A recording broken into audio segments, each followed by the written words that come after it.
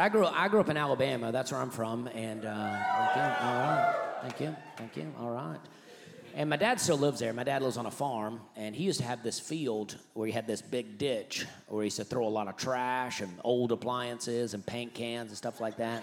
He's a big environmentalist, and that ditch was just full of stuff. And one day this guy came along, and this guy wanted to dig around in that ditch, you know. My dad was like, nah, there ain't nothing worth digging around in out there. And that guy was like, nah, man, I love digging around and stuff like that. So my dad was like, all right, man, well, if you love it, you know. Go dig around down there. So the guy goes down there, starts digging around in that ditch. About a half hour later, my dad hears this big explosion. And he looks down there, and he can see that the ditch has blown up. It turns out what happened is the guy got way deep down in that ditch, and it got real dark, and he couldn't see. And he didn't have a flashlight, so he pulled out a lighter. And apparently there was a lot of gas and fumes in there. So when that guy struck that lighter, that ditch just blew up, you know, with that guy inside.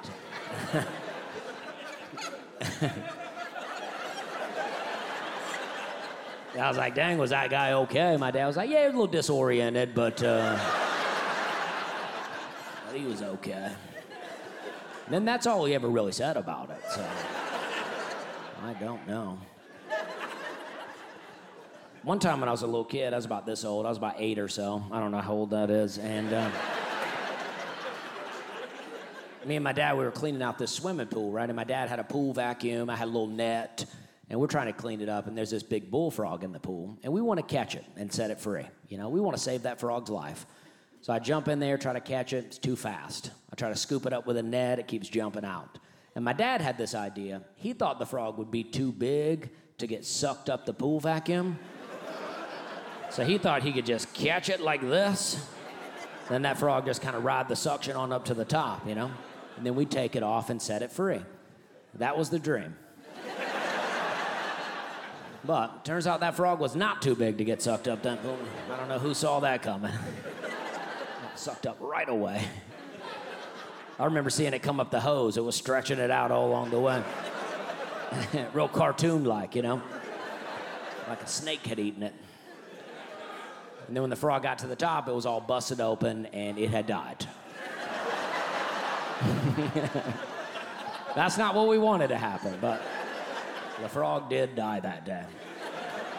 My dad also had this VHS camcorder, right? He used to film everything. He filmed everything. I found a tape labeled Christmas and Court. I was like, dang, the holidays took a turn, huh? You don't want to just start a new tape, I guess. Trying to keep it alphabetical. So I'm digging through these tapes. He had a bunch of tapes. I'm digging through them, and I find this one, and I start watching it, and I come across this video, and it's a video of me and my dad talking. I'm still a little kid, you know, and we're talking all about the Frog Day. And we get to the very end, and then my dad goes, and then it just hopped away. And you could see my face change. Like knowing that my dad was lying, but also not knowing how to correct my dad. So I'm just like, So I guess what I'm trying to say is, I think that guy died in that ditch that day.